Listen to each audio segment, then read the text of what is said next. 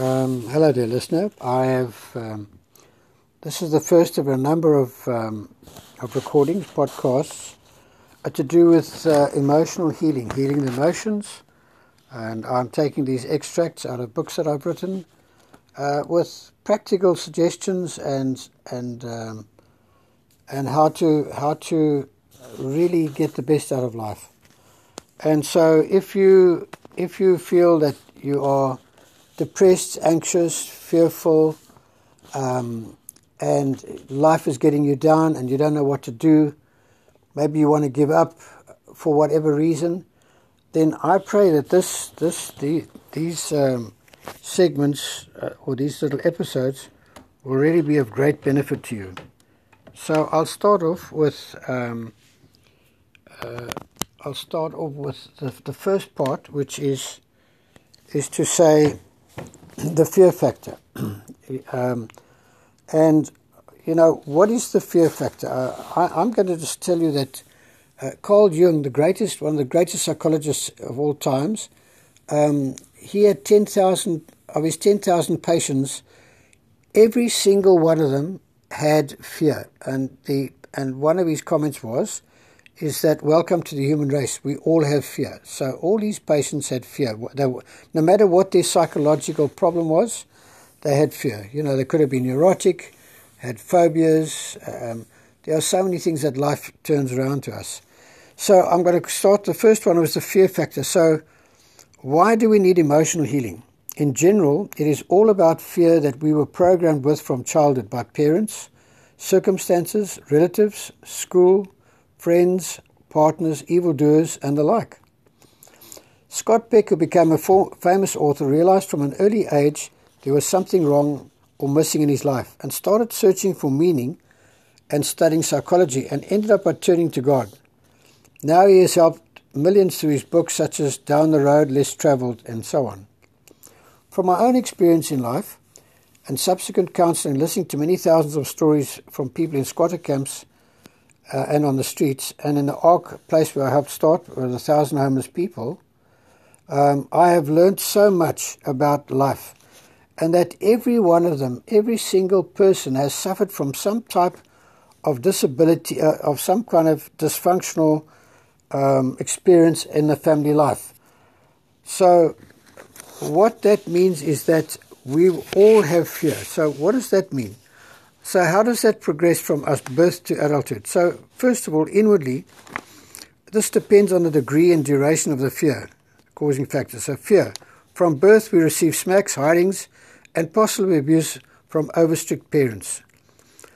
Then we start feeling rejected. I feel unloved and unwanted, and we experience discipline as punishment, where the parents, in their kind of mistaken idea of trying to sort of train us, disciple us, they punish us. And so what that does is it causes us to have a sense of resentment. We develop a sense of, why are they doing this to me?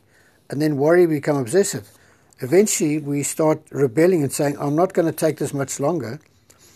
And our lives are filled with bitterness, which makes our life a misery, and life is a bitter pill to swallow. After that comes depression. This is because it seems impossible that our situation can actually change. Now, anger starts building up. This is like a progression, and we develop moods. Okay, we might have outbursts of anger every now and then, and even possibly violence. And it's because of the unforgiveness inside of us that affects us most, and we can actually become ill from that. And what that eventually does is we can develop phobias, we can become neurotic and antisocial behavior. We might become manipulators, controllers. Could be schizophrenia or insanity. There are all sorts of things that can occur in our life if we don't deal with the issue. It's like a cancer that's eating us. So that's inside. Of course, outside, eventually we would turn to addictions. People like and drink or drugs or something like that, or painkillers, and possibly violence and murder or suicide. So suicide is the final and ultimate act of desperation to escape the world. Hippocrates found that people fell into 4 different groups. He was the founder of modern medicine, probably around about the 1600s. And he found that the temperament of men and women, there were 4 types. And I'll just read them. Sanguine was where you were restless, impulsive, and disorganized because of the color. What he did was he classified this in accordance to the color of your bile. The next one was a choleric, angry, impetuous, hot-tempered, violent, and cruel. A melancholy with black bile was morbid, self-examination, hypochondriac, easily offended. Phlegmatic was selfish, stubborn, slow, lazy, selfish. Now, all these characteristics we develop from childhood because of our childhood experience and our childhood circumstances. And this is because we're living in a dysfunctional world. So dysfunctionality or unhappiness is a fact and a way of life for every succeeding generation in general. Parents are never taught how to be parents. In other words, when a child arrives, they're not quite sure what to do with it, how to deal with it, how to train it, how to teach it, how to love it. And neither are they taught how to relate as husband and wife between each two. So they're battling already to relate with each one being different and having different expectations and not having them met. And so then stress develops up not only between the husband and wife, but of course if the child is there, and that complicates everything. So when they bring a child in the world, there's a total ignorance of their own lack of knowledge in parenting and relational skills. This is a guarantee not only for a failed marriage, but a sure way for the children to grow up dysfunctional. A survey in a church once found that 96% of people in a church have grown up with some sort of dysfunctional background to a varying degree. So some would have it lightly if the parents were not too bad, but if it was just one parent maybe dysfunctional, then there's a greater degree. If they were both dysfunctional, it's even a worse degree. And then obviously there are different other factors, like if the father leaves the home and then the mother has to bring the child up, or vice versa, and all the various things can have us. And so this can carry on, this manipulation, control, domineering parenting and relational control will carry on down the line. And so it's called the 4th generation. So the strangest thing is, like pedophiles, when they are subjected to pedophilia, they say they'll never allow that to happen. But the strangest thing is they become ones themselves. So this kind of behavior is almost genetic in a sense, but it's really emotional and spiritual. So children often grow up in a semi-nightmare world, much like I did, and are not aware of it and ignorant. And that there is actually a possibility of a different way of living without fear and without being unloved. So we have this deep-rooted resentment of bitterness, unforgiveness, and anger from which we need to be freed. The end result of all of this is a continuous change of family abuse and suffering down the family line, which is often made worse by involvement in alcoholism, addictions, cultic involvement, palm reading, fortune-telling, witchcraft, seances. So these things are a guarantee of episodes of depression and suicidal tendencies, murder and destruction. But the answer to all this, Jesus is the one that said the truth will set us free. Many people say, well, if you know the truth will set you free. But what is truth, and how do we know what truth is? Well, truth is relative to everybody. Everybody's got their own idea of what truth is. What's right in one culture will be wrong in another culture, and in one language and another language. So, but what he said was in the book of 831, he said that if we followed his teaching, we would know the truth. Now, that would sound rather strange, because he just said, I have come to give you life, and life in all its fullness, in John 10:10, and the devil comes to steal, kill, and destroy. So, how do we get this abundance? He said, quite simply, if you follow my teachings, and I've come to show you an excellent way, because my words, they are spirit, they are life. And so if you follow my teachings, then you will become a disciple of mine, a follower of mine. Now, a follower or a disciple of someone is very simply, it's somebody who wants to change something. So for argument's sake, I wanted to do some painting, and I didn't know how to paint. So I went to this chap, Vincent. I asked him to teach me, and I used to go there regularly. And I became a follower of Vincent, and he was an excellent teacher. And he'd correct me now and then and teach me here. In the end, my paintings turned out very nicely. So I was a follower of Vincent, and eventually I knew how to do it. In other words, I knew what was required in painting, and I was set free to be able to do my painting myself, to how to mix colors and so on. So that's what Jesus was really saying, to become a disciplined person in actually applying his words, reading his words, studying them, and doing them. So he said, when you know the truth will set you free. Now, Jesus came to earth to show us the truth about God, about everything else. No one else could do that. And so, in a sense, knowing the truth is knowing Jesus. Now, that is what I would call not a informational knowledge, but it's an experiential knowledge where you ask God to help you to hear his voice.